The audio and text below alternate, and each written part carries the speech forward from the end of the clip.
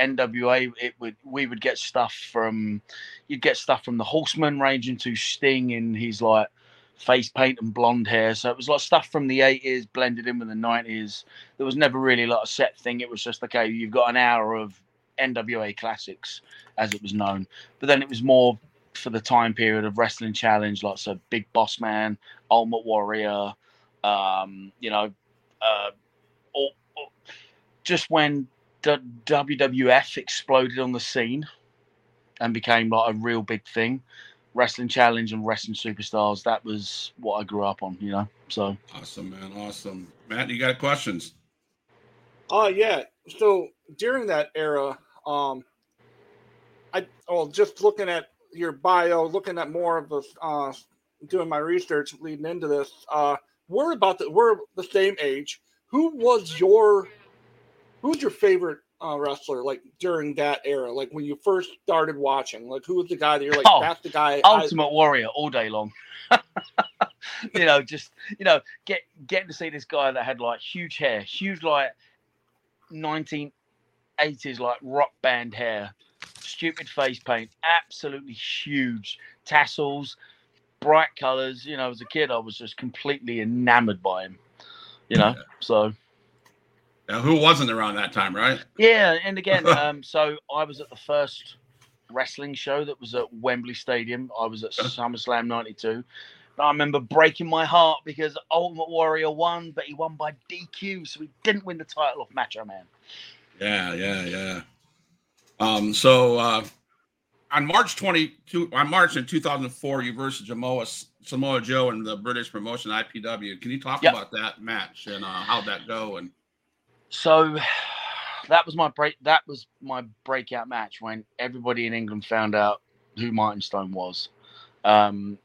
I started training in 2003, and then I made my debut in 2004, in January of 2004, and then I got the call. I got a call from that local promotion. I said, "Hey, do you want to work Samoa Joe?" And at the time, I was like, "Oh," and I was like, "Yeah, sure, of course." And you know, I was very fortunate enough for that match to go exceptionally well, and that was the match that put me on the map. And then, it was kind of, all right, well, all guns blazing after that. You know, I was very, very fortunate. Joe was an absolute superstar that day, you know, so. Now, do you guys still communicate through today up to now, or? I speak to Joe every now and then. It's not as though like we're best friends and we go out for drinks every week or anything like that. But right. I'll text Joe every now and then, you know. And it was just great because, I got to see Joe back when we were both in NXT. I got to talk to Joe quite a bit when he was on the main roster. When I was in, when I got re-signed during the boom period of NXT and stuff. So like he's a great guy. He's absolutely fantastic. So Matt. So jumping a little bit forward, you're stopping TNA. Do you have any fun stories or cool stories about your time during that whole TNA British boot camp? Is there any stories you can share with that? I mean, I'd just been released and I was home in England, so it was just one of those things of, we need names. They'd already pre-picked who was winning and stuff like that, which it's a work show. It was a great experience. I had a lot of fun, but it didn't really amount to anything. So awesome, man, awesome. Now there's guys like I didn't realize how many guys were from or talent were from over in London and England, like Pac and Paige, Rockstar Spud, Magnus, and Sheamus and Wade Barrett. How do you look at their careers going, what they're doing now, and are you surprised at where they're at now? And is that the goal that you're trying to? No, not one bit. Like, you've literally just listed off a who's who of British wrestlers that made it mainstream. Okay. So I'm not surprised at all.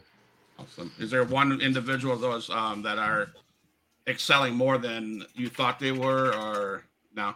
Not one bit, no. And that's your goal, right? To get to one of those main rosters and your comeback? Ask me that later on. All right, I will.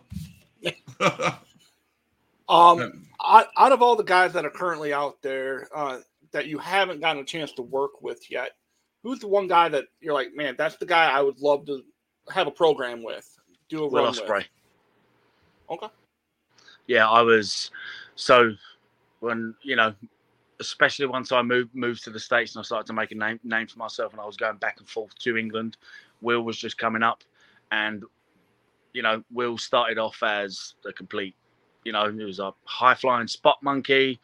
His matches didn't make sense, but he did some absolutely amazing, incredible stuff. But now Will has turned into the most polished performer ever. I would love to tear it up with Will. Awesome, man. The name Danny Burch. Did you like the ring name Danny Burch? And also, how did that come about? That was a name that was given to me in FCW. We had to make up names, like write down 10 different names. So I first reported for duty in FCW in 2012, June 3rd. And it was just, okay, write some names down. And it wasn't the name I wrote down, but they came up with it. And yeah, that was my name. And I was like, well, that wasn't on the list, but whatever. Wasn't on the list, but yeah, there's not really a lot you can do about it, So yeah. Matt. So one of my favorite matches of yours is actually playing in the background there. Your War Games match. Absolutely loved it. It was one of those matches that I actually had to go back and rewatch again. I watched it several times. Your group, excuse me, your group that you were with Pete Dunne, with Pete Dunne. I'm sorry, Pete Dunne. Oni Lorcan. Pat Wow. McAfee. Pat McAfee. I'm zoning. I've been up since 2:00 this morning. I'm sorry. What was it like working with those guys in that atmosphere during that program? What was it like running with those guys? You were obviously already tagging with Oni at the time. Like, yep. What was it like with Pete and Pat McAfee? Oni, for whatever reason, me and Oni clicked.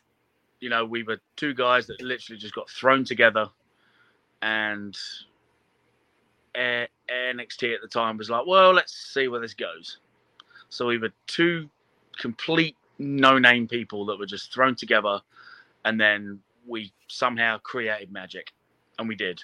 Like our whole feud with Undisputed Era when we first came in at NXT Takeover Chicago, we had that match, and we solidified ourselves as a top babyface team. There was no flash, there was no razzmatazz. It was just, all right, we're just going to go out there and beat the crap out of people. But for whatever reason, it worked, and the crowd loved us. But to then get the chance to turn heel, work with Pete, not what else can be said about Pete? Pete Dunne is one of the greatest British wrestlers ever. And I say that very, very loosely, especially because the fact that he's like not even 30 yet, like he's, Pete's a phenom. But then when you bring Pat as the dynamic, who is obviously exceptionally charismatic, has no loss for words on the microphone, to get that opportunity and for all of us to get together, and we were talking each week, and it just gelled, it just worked for whatever reason. It just worked. You bring four people that are the most vastly different people from around the world, and it worked. It just worked, and I think that the booking was wrong in that match. I think that we should have won because the feud carried on after War Games. So I think that we should have won that match to then carry on the feud and keep it going. But hey, I was in a War Games match. Never in a million years when I first started wrestling would I have said, I'm going to be in a War Games match, main event in the takeover. Never would have said that in a million years. But that was a hell of a match, you guys. Yeah, it was. That was a lot of fun. It was so much fun. So I'm going to ask a question about that. I'm looking at that ring behind Matt on the TV, and that metal cage. I'm sure you got tossed against the metal cage. How does that feel? It's unforgiving. Fans.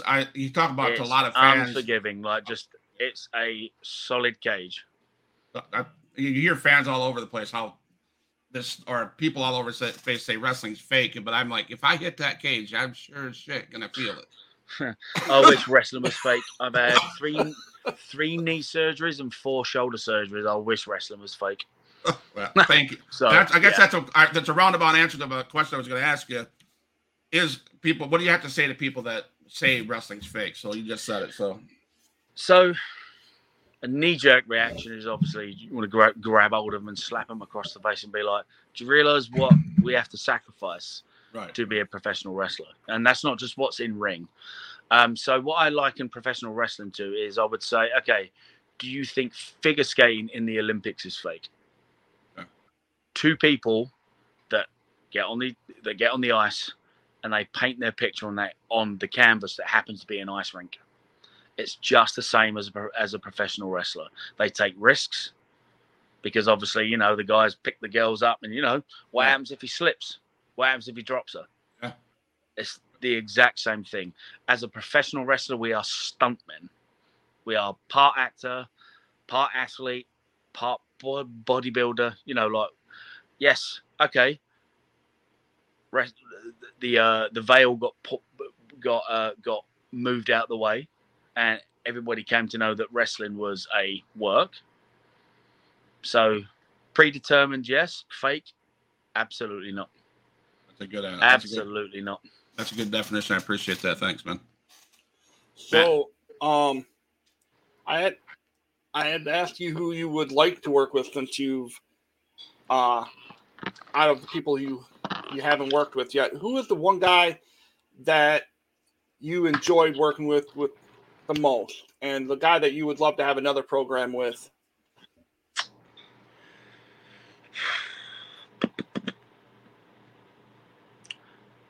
Some of the most amount of fun I had on the Indies was with Matt Riddle.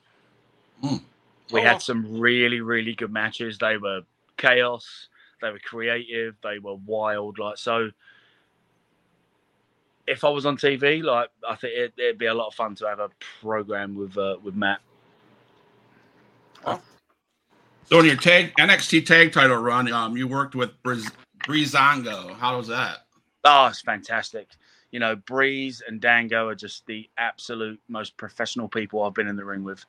It was a lot of fun, especially when we're in the back, and just, all right, well, let's just go out there and see what happens. We'd have the finish, and we'd, let's just get there, but just, again, they are absolute pros, and it was so easy to just get in the ring and work with them, so, and again, they put us on the map.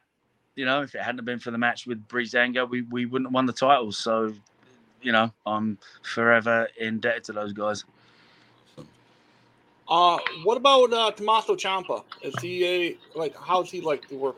What's he like to work with? He's fantastic.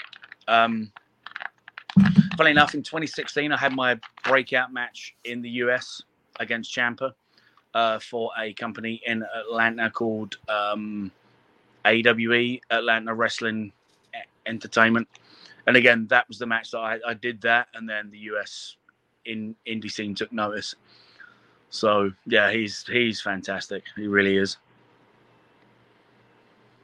Wrestling in England and wrestling in the States in front of several sized crowds, etc. Then in the pandemic, when there was TV screens around the arena instead of fans, what was it like? And was the transition different, working in front of 300,000, 100,000, 50,000 to working in front of essentially nobody? Yeah. Yes. Yeah. How was that? So at first it was a very weird position to be in, because obviously wrestling is a live event entity. You have to have fans. You have to be able to hear the fan reaction and stuff like that. But for me, it was almost a challenge, because it's like, well, okay, when you got fans and you got noise and stuff like that, you can kind of look at the guy and be like, all right, we're going to do this, and this. You don't really have to be quiet about it, because, you might be lucky that the cameras will pan out and they'll shoot the crowd and stuff like that. But when it was in that setting, it was like the cameras were constantly on you. So for me, it made me a better wrestler because I was able to call stuff without being seen. One of my favorite matches during that whole time period was against Kushida, which sucked that nobody was there. Like it like killed me. I was like, wow, this is the one match I've wanted for a long time, especially since he came to NXT and just obviously how good he is and the history he has in New Japan. And I was so excited about it, but it was also like with no crowd. Wow, this is gonna suck. But getting to go out there and have the match that we did and be able to talk to him without the cameras picking it up was great. Again, I'm just a wrestler.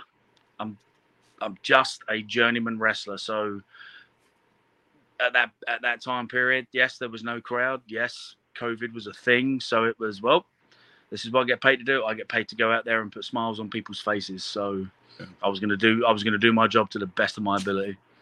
Yeah, that's awesome, man. Thank you. And the company was so careful with all the protocols and stuff like that. And just because I know that there was a few things that came out at the time, like they don't care about their performers.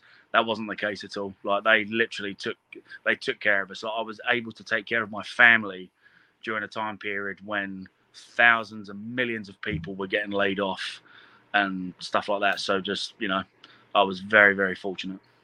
Awesome. Thank you, sir. Out of all the places that you've been blessed to perform for these,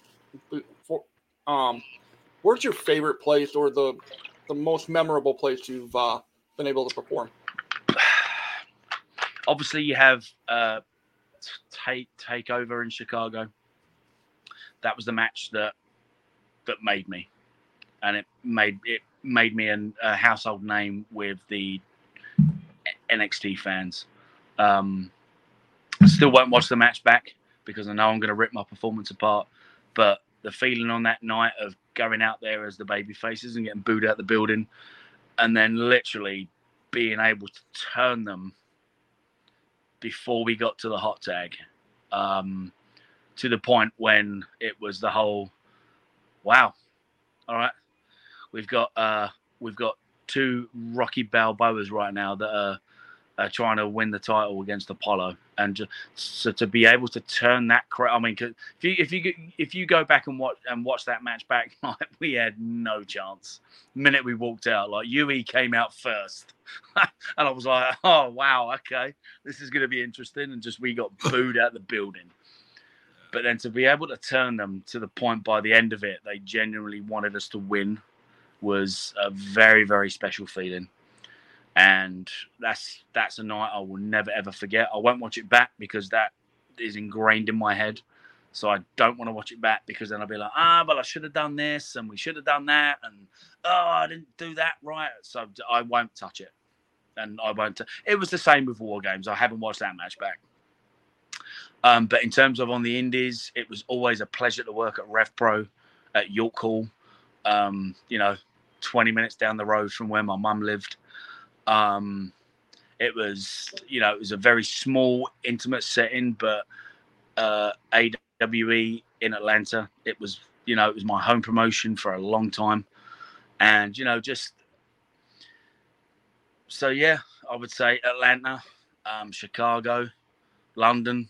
Those are probably the places that stick out the most. Okay. I was watching a clip from last night. They did a taping of WWE, and this is what brought the question up. How important is the communication between the back, people in the back, you wrestling in the ring, and the referees that all play a part of this whole thing to unfold? How important is that communication? Is it always going on that us fans don't see it? But last time we've seen it when somebody got hurt, they threw up the X. Yeah. I mean, everyone, a lot of people don't realize in a wrestling match, there's three people. If you have an exceptionally good referee, your night is going to be so much easier. If you have a terrible referee, it's going to be the worst match ever.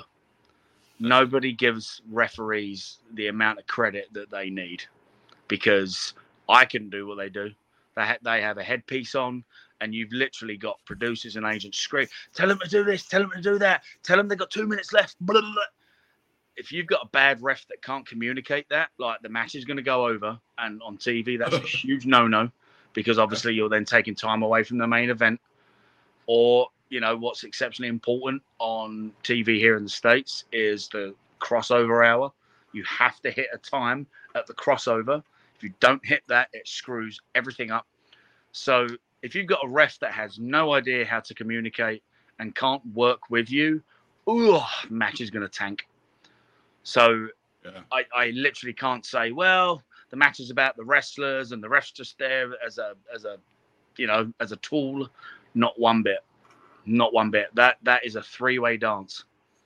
And just, if you like, you know, and I've worked with some of the best refs in this job, and, you know, it ranges from really good to exceptional to good to god awful. And again, it's the same on the indies. You know, you've got a lot of places now that use headsets just to say, hey, tell them they've got 3 minutes left and stuff like that. And I've worked with refs that are getting called the times, and I'm asking, how much time? How much time? How much time? And they're like looking at me like, and it completely kills the match. So just, I've got so much respect for an exceptional ref, because the job they, especially on TV, the jobs those guys have it's so difficult. And to have a ref that can keep their cool, listen to the time cues, they come around and they tell you and everything like that, but you don't see them like, hey, you got 5 minutes left. When you don't see them, yeah, magic. Like if you get an exceptional ref, your match is going to be magic. Awesome, thank you. So going forward, where would you ideally love to end up? Like the next big promotion, where would you like to end up? New Japan. Is there any, for me, I think I mean, I was blessed to work for WWE on 2 occasions. The first time wasn't that great. The second time was. I got let go for whatever reason. But then I was still injured at the time. So I was out of the ring for 2 years. I was out from March 2021. And I didn't come back to wrestling until December of 2023. So I was gone for a long time. Gone for a very, very long time.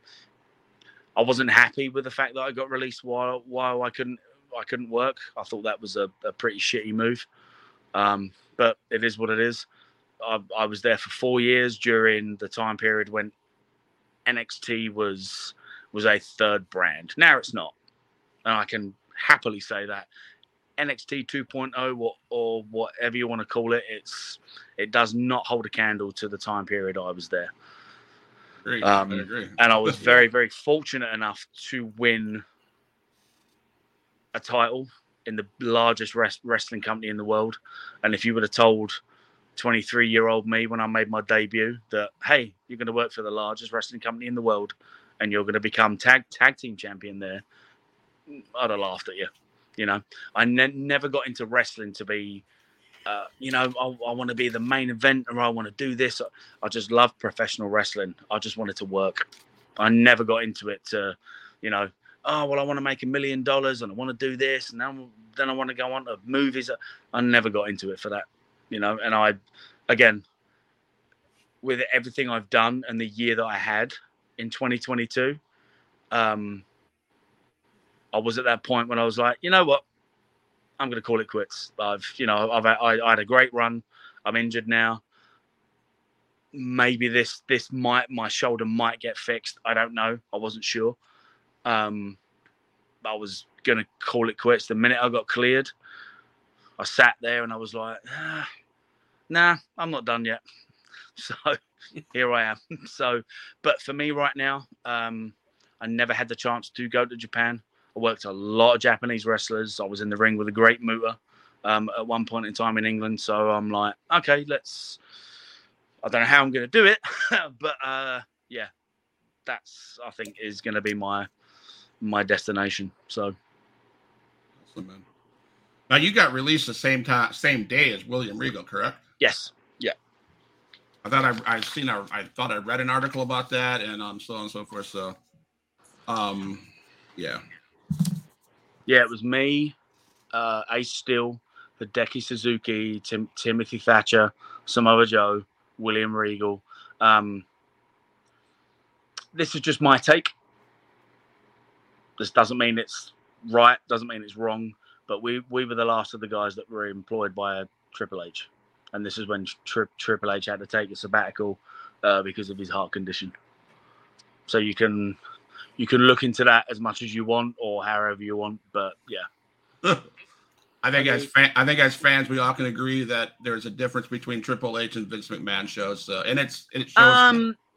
No, because Vince is still there, and at the end of the day, Vince created this monstrosity, massive juggernaut.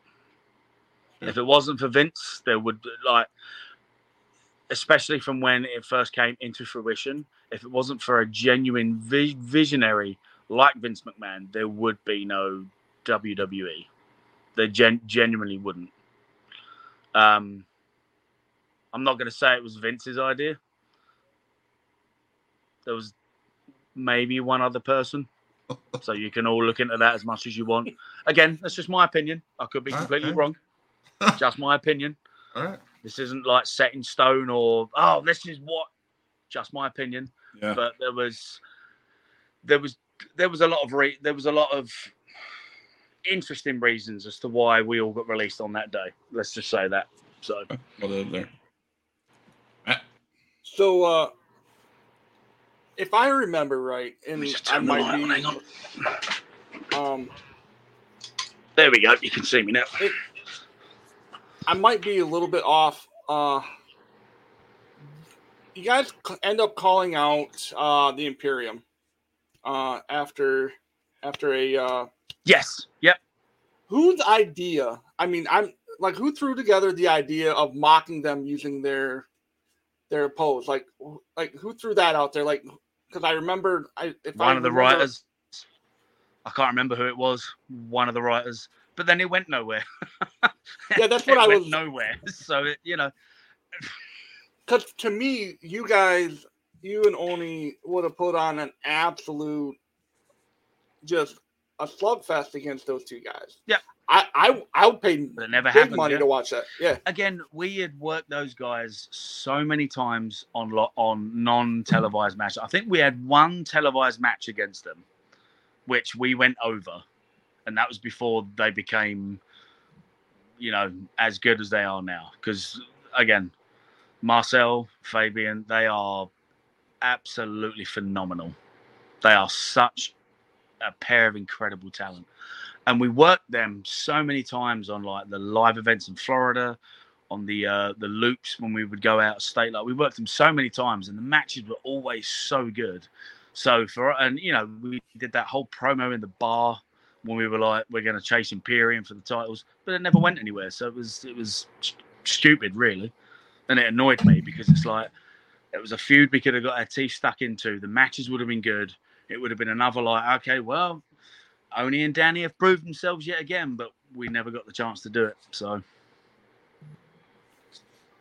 I'm a big indie wrestling fan. I didn't realize the difference between the big show on TV and the indie wrestling shows.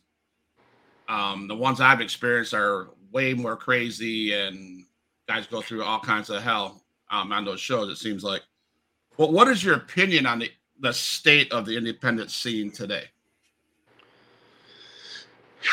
I mean, COVID kind of ruined everything. Yeah. And I had a lot of friends on the independent scene that, they made their living through wrestling. So then the guys were struggling, which was never good to see. But, I mean, you've got GCW, which run, multiple shows per month. Like they pretty much run every single weekend. Right. Like they're booked up solid. I've got the pleasure of working for a company down in Florida called CCW, and they run like 9 to 10 shows a month. The UK scene, looks like it's still it looks like it's struggling a little bit because there's no more. It's hard. Like, just the scene was absolutely bursting when I was trying to remake my name for myself and come back up, especially being in the States, like trying to make my name. And okay, well, I'm basically starting from scratch. I've moved to a new country. So like the scene was absolutely booming everywhere. It seems to have, like, the candles like burning down a little bit, but it's going to boom again, and it will boom again. It's just when it booms again. But I mean, if but again, I can say that, but then you go watch GCW and it completely contradicts what. Oh. The phone call. There's so many people there in the crowd. Like the crowds are rammed, and like just the venues are packed. Excuse me. So it's like I'm contradicting myself, but just as a whole, when you had the boom period, every single place was doing really well. Like, it was packed everywhere. Whereas now it's like there's key places that are packed. You got West Coast Pro, which seems to be doing well. You got Defy Wrestling in Seattle, which seems to be doing really well. You got New Japan USA, which is obviously booming. AEW, Ring of Honor, there's so many places doing really, really well. But when I was around during the boom period, even the smaller shows where you might only get one or two names, the venues would still be packed. Whereas now that's gone back to how it was. You might get 200 people in there, maybe 100.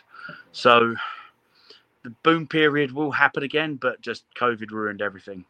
So it's going to take a while for it to build back up. New stars have to be made, because when you think about it, like at the time I was in NXT, like, it was a who's who of the independent level was signed and was on TV every week.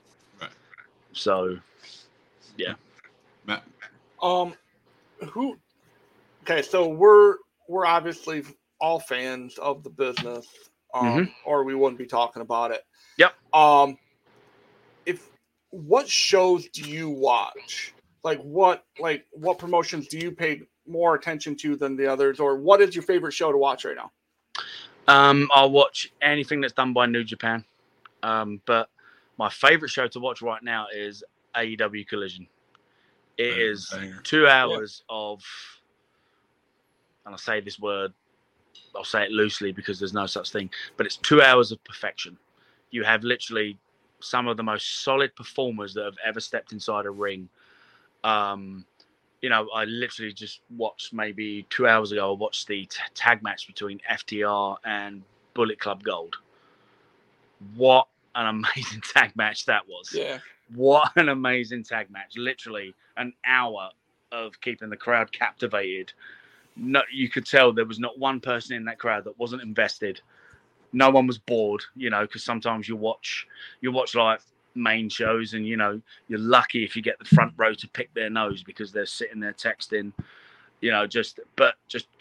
Collision for me so far has been the most polished 2 hours of television wrestling from the first episode until now. So that I am literally watching every single week. That's a good show. So, all right, like I said, bragged a bunch on you, and I think you called the period that you're in now the redemption time of your career. Yes. I know. I mean, can you talk about the what that means to you? I know that there was a state that when you broke your collarbone and the recovery sucked and all this stuff. Can you talk about that a little bit? Of course, yeah. So, I first got injured in March of 2021 in the match against Karrion Kross and Finn Balor. I separated my shoulder and went to the doctors the next day. I was more annoyed at the fact I couldn't finish the match.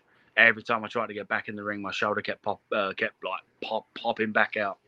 So I just couldn't finish the match, and that's throughout my whole career.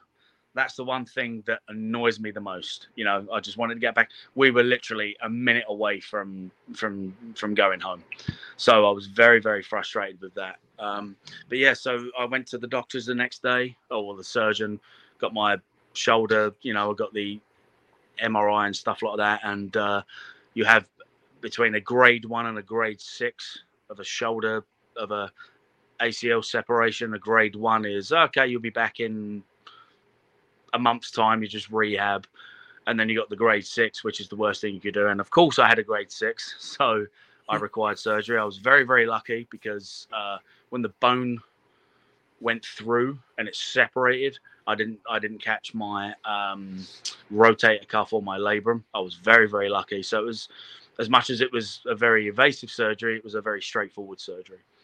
Fast forward 6 months, I come back, and I have the last main event on the black and gold brand against MSK. Had a great match. I got paid a very lovely compliment from Shawn Michaels when I came back of, Danny, you've not missed a beat. Wow. Like, thank you. And I was like, really taken aback by that. And then we were at the PC, and at the time, obviously, we're not running live events in Florida, still due to, COVID protocols and stuff like that. And again, the company took their time to get back out there in front of a live crowd, which I don't blame them at all. It took a while. It did take a while. And then so I'm on a PC live show. He's going to run nameless, but very careless and just very, very green. He broke my collarbone on the same shoulder that I just had that surgery performed on.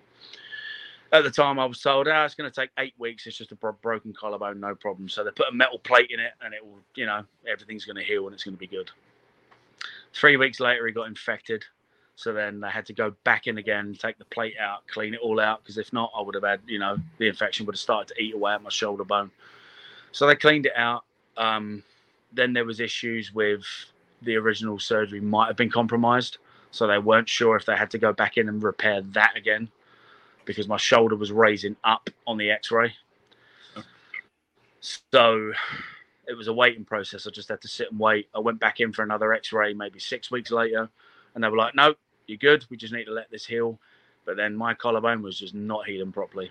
And then, so that was March 2021. So I was out all of 2021. I was originally then supposed to get cleared in 2022 of April, but obviously we got to January and I got released. Went back to the surgeon April of 2022, and it still wasn't healing properly. So then I had to go in for the final procedure in June of 2022, where they had to take a piece of my hip bone out and bone graft my shoulder. And they were hoping that this was going to work. So at this point in time, in my head, I was like, I'm done.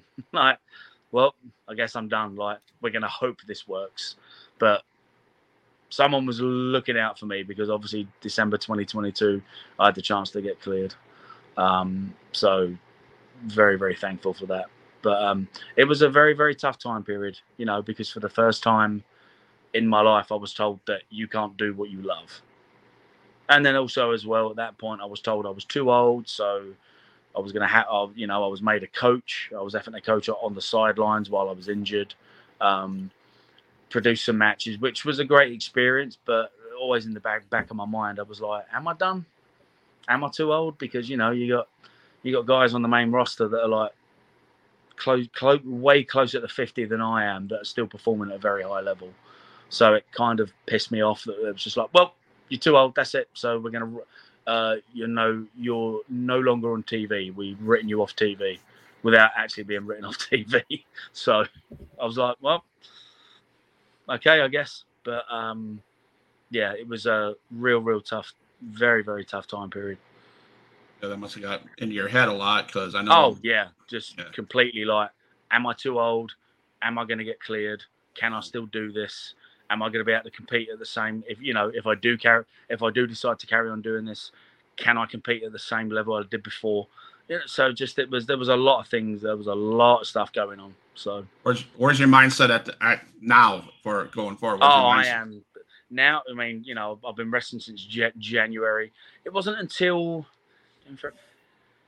March was I had a match in March and just everything clicked again, and I was like, right, I'm back to normal now. Like I again, touch wood, knock on wood right now. I have no problems with this when I'm in the ring. I'm not aware of it anymore. I never think, oh God, my shoulder. Because again, with the first few matches, I was so protective of it. I was like, oh my God. I was like, well, maybe I can't take this, or hey, I can't catch dives because of my shoulder. Now I don't even think about it. Just I'm like, yeah, throw me, do this, do that. I've got a street fight scheduled next month, so that's going to be wild. It's going to be a wild ass brawl. So just now, I'm off to the races. So for me now, it's just getting my name back out there, which is going to be very difficult because I've been Danny Burch for the last 4 years. So now I've got to get Martin Stone back out there again. But it's a challenge I'm ready and able to accept.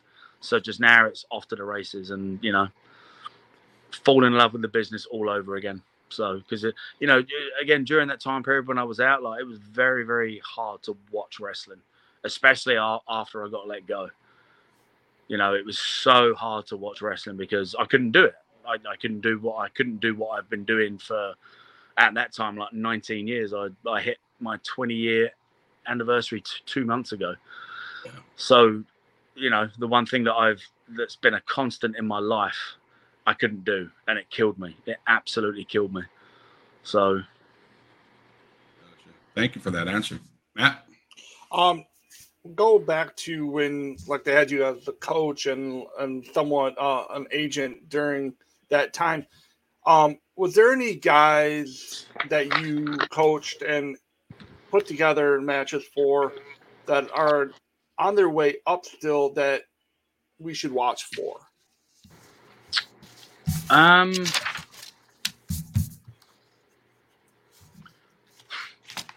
Not really. Okay. I'll be completely honest, not really. Like, the company will push whoever they deem suitable, whoever that they want to be put forward, and that's how it works. You could be the next Bret Hart, or you could be as good as Bret Hart or Dynamite Kid or anybody like that. But if you're not what they're looking for, they're going to go, oh, yeah, you are so good. You're great. You can do this, you can do that, you can do everything, but we want him. And that's the nature of that's the nature of working for big corporate companies. Mate, you are fantastic, but we want him. Well, yeah, but I'm better than him. Well, it doesn't really matter, but we want him. So there wasn't... Again, the only person I ever called when I said he's going to be really big was when I was first in developmental, and you had Sean Ricker there, a.k.a. LA Knight. That was the only person that said, okay, he's going to make it big time. But then he got released, but then he's come back, and now he's getting his props. But in terms of the guys that were in developmental, and that's not me being snarky or being an arsehole or anything like that, but there was never anyone that jumped out to me or I was like, okay, he's going to make it. Yeah. So that's fair. Okay, so in the fan realm of wrestling, there's all kinds of different shows to watch, and every fan wants to have their opinions on the shows and on the product and on who's who and everything else, and they want to be Dave Meltzer, blah blah blah blah blah. What are your hot thoughts about fans bantering back and forth on what product is better and what is not? At the end of the day, who cares? If you're a wrestling fan, you have so much content to watch. Like, who cares? When I was growing up, I was watching WWF or E. I was watching WCW. Like, who cares? If you're a wrestling fan, just go and enjoy wrestling. Like, it doesn't matter about anything, So for me, like, when you see the guys that are like, well, it just seems to me that the internet wrestling community are just ready to just go, oh, they failed and I called it, and I'm just like, shut up, just watch wrestling and enjoy it. Like, who cares? Like, there needs to be two companies. There needs to be competition because it makes wrestling better. So it's like, why would you, when you can watch so much wrestling, why would you pigeonhole yourself? Well, I'm just going to watch this one brand and it's better because these guys do this. And then you get someone that says, well, I prefer, WWE's better because they've got Roman and this and that. Like, who cares? Just go and be a wrestling fan. Just go and watch wrestling and enjoy it. Yeah, sure. It drives me nuts when it's like us, like the whole us versus them pack mentality. Like, who cares? I literally watch a bit of everything. I will watch stuff from the Indies. I'll watch Collision. I'll watch Raw and SmackDown. I don't really watch Raw and SmackDown, but like I'll watch the pay-per-views. Like, just be a fan. like who cares? Yeah, sure. No, he brought up Dave Meltzer. Do guys really in the back care about his star rating? Like, are there people that actually care about that in the actual business, or is that more? I can only go from my experience. I've never, and I've been in a lot of locker rooms over the years. I've never heard one wrestler say to me, "We've got to go out there and have a 5-star match so that Dave Meltzer likes it." I've never heard that. Am I sure there's some guys that think like that? More than likely.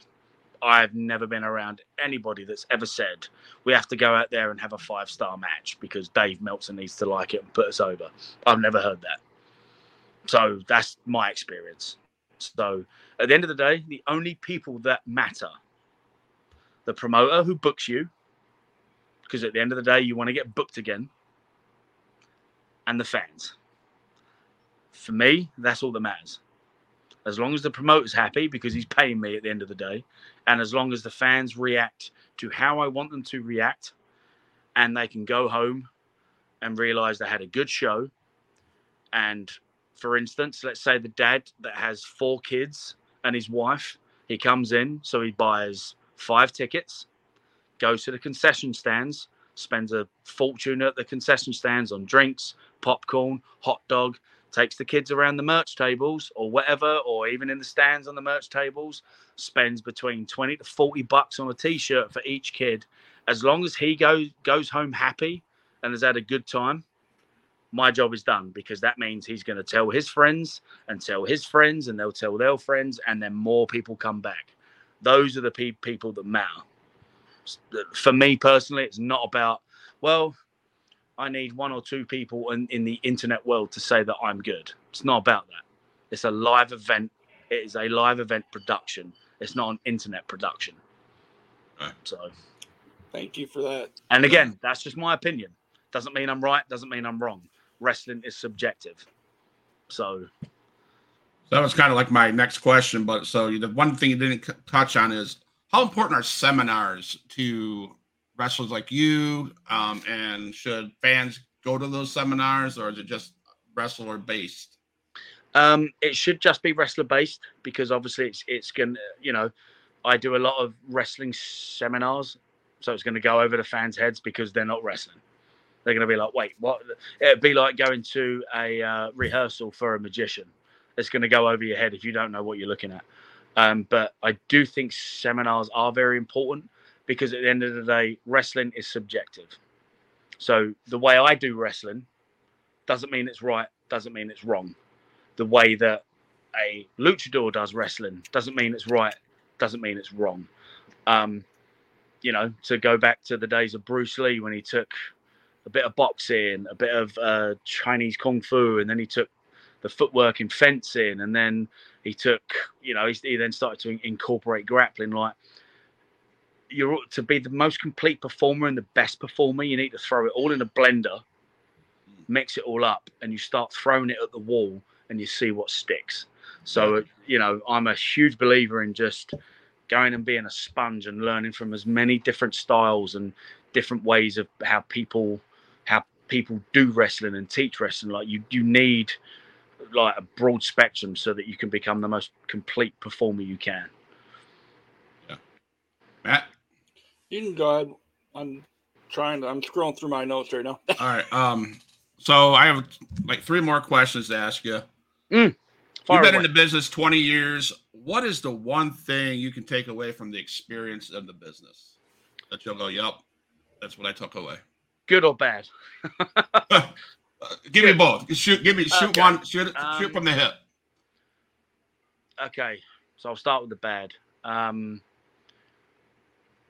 Some of the most soul-crushing lows I've experienced in life has been through wrestling. Just when you think like you're so close to getting there and then nothing. And you're just like, what am I doing wrong?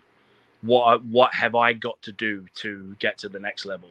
What have I got to do to, break out? Just, there was a period in time when I was having the most solid matches and just I was working everywhere, but then just nothing was happening. I was spinning my wheels and I'm like, I must be doing something wrong. And then the amount of like more experienced people, they were like, no, it just takes time. And I'm like, what do you mean it takes time? It's like, just takes time. Because you could be on a show in front of 10 people, but then there's a scout in the crowd for a certain company and they're like, oh, this guy. But then you don't realize that. And you're just like, wow, I'm working in front of 10 people. Like, I think it's time to hang the boots up. Like, oh, God, I can't do this anymore. And then all out the blue, you get an email and it's like, hey, we saw you do this. We want you to come to PWG or whatever. And then your indie career takes off. Like, those are some of the most frustrating times. The highs I've had at the end of the day, I'm a kid from London. I got the opportunity to move to America and I've traveled the world for free and had an absolute blast. Awesome, man. Thank you. So you're obviously not done with your career. You have a while left, and I feel you have a long road left ahead of you. Yeah, for sure. What's the one, not necessarily a championship, but what's the one thing you want to accomplish before your career ends? Like, what's the one thing that you want?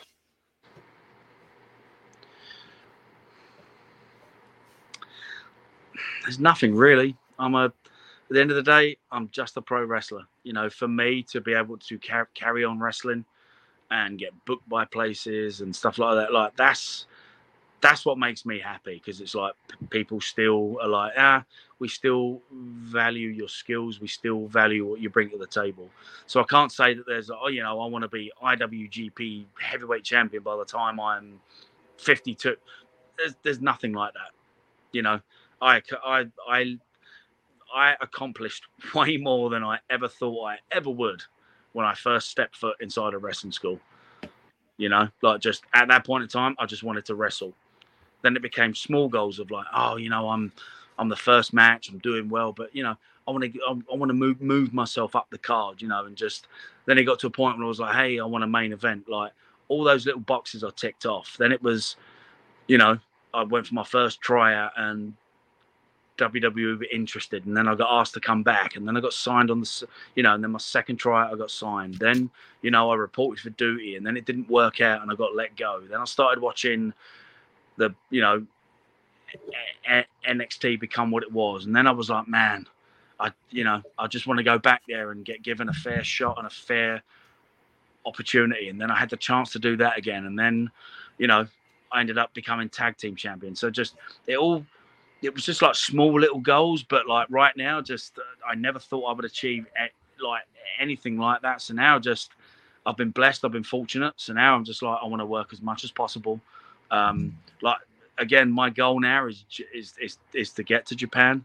If I get the chance to work for Impact and AEW and stuff like that and Ring of Honor, then please, absolutely, I would absolutely love that.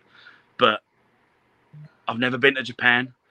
So for me to be able to go to Japan would be, that's probably the real big thing left for me, just to say I actually wrestled in Japan and performed in Japan.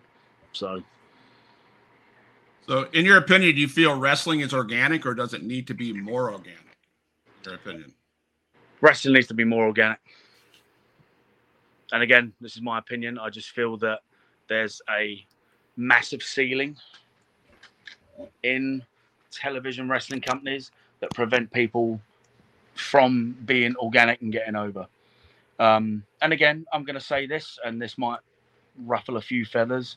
I'm sure I'll get some DMs off of this. I do think Oni and myself were never designed to get over, but because of takeover Chicago, we got over, and they did not know what to do with us. Because I remember finishing that match and the reaction we got, and I came to the back. I'm not going to say who said it. Well, the War Raiders are the next babyface tag teams, so like, don't get comfortable. So we weren't designed to get over, and we did. And I think that was it was a plus, and it was a huge detriment to us. So I feel that wrestling companies should just, if someone gets over, run with it. That's how it used to be. I think in today's climate, you wouldn't have a Rock or an Austin. I think they're doing that with a couple stars in the WWE right now. And again, that's just my opinion. No, but I think that in today's climate, like, because people, okay, we want this guy, we want this guy, we want this guy. The guys that got over organically and became some of the biggest stars in our industry, wouldn't have happened. Yeah. So, you and Oni, if you guys got back together and ran today, who would you want to have a series of matches with, have a program with in today's business? Like, I mean, that's a complete dream, but we'll just say this is a dream match. I think us and FTR. I think us and God rest his soul, the Briscoes would have been fantastic. So those are, I mean, us and the Bucks would have been good. Like, and again, there wasn't a team that we couldn't work. We could literally go out there and work anybody. So, but I think that for us, I think the match, I'll say right now that's never going to happen. So, but if we were to get back together, us and FTR would be magic, because I mean, FTR are the measuring stick of tag teams. They really are. They are, I can't say enough good things about FTR. They are so good. So, yeah. I have one more thing that whatever Matt has. I have a list of wrestlers that I wrote down. Just give me your hot take quick, about these names. The Bloodline. Absolutely fantastic. MJF. Superb. FTR. Amazing. My all-time favorite, Sting. Oh, yeah. Amazing. Roman Reigns. He is the top superstar right now. Last one, Cody Rhodes.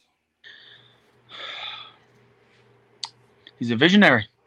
If it wasn't for Cody, there would be no competition. And wrestling got a lot better once there was competition. So Cody is 100% a visionary. Yeah. That's a good way to end that. I mean, so we've had the pleasure to be speaking with Martin Stone over the last hour. Mr. Stone, in closing, do you have any words for upcoming wrestlers you may face? And where can we find you these days? And I just want to say thank you from the bottom of my heart to get you on the show. I am so excited that you made time for us to be here. So I'm going to give you the floor. It's yours. Say what you need to say, and close it out. Gentlemen, it's been an absolute pleasure just to get the opportunity to tell my story, because it comes with a lot of ups and downs. But just for new wrestlers, make sure your basics are as solid as possible. And I mean solid. Be able to go out there and work on the mat for 20 to 30 minutes, because it's great, if you can do a triple moonsault, or if you can do the stuff that Vikingo does, and and do all that amazing the spectacular stuff that I can't do, that's great. But if you've got no substance to your work, if you can't make it believable and make it as realistic as possible to the point that, there could be like 5 bikers that happen to come to a wrestling show, and if you lose their attention, like, those are the people you want to be able to draw in. If you can get the casual wrestling fan to believe what you do and suspend their disbelief for the 15 to 20 minutes that you're on, that's where you are gonna thrive, because then all the amazing stuff you can do on top of that, that's just icing on the cake. So to any new wrestler, please, please, please, please, please, we need to make the business better. So just make it as believable as you can, and the sky's the limit from there. So like, that's my only take. Like, find a credible school, find a school where the trainers have done something. They've actually walked the walk.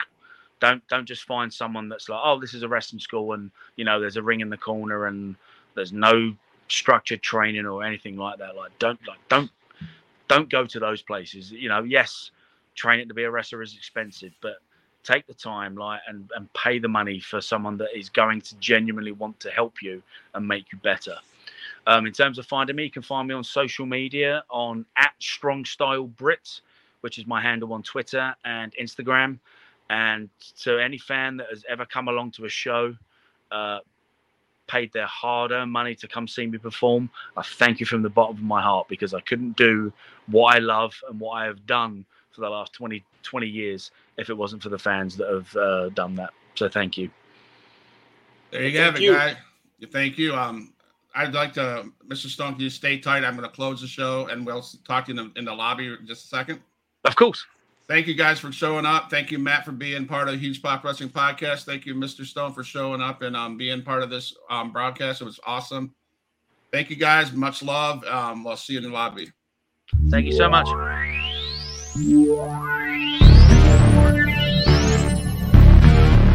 Extreme Championship.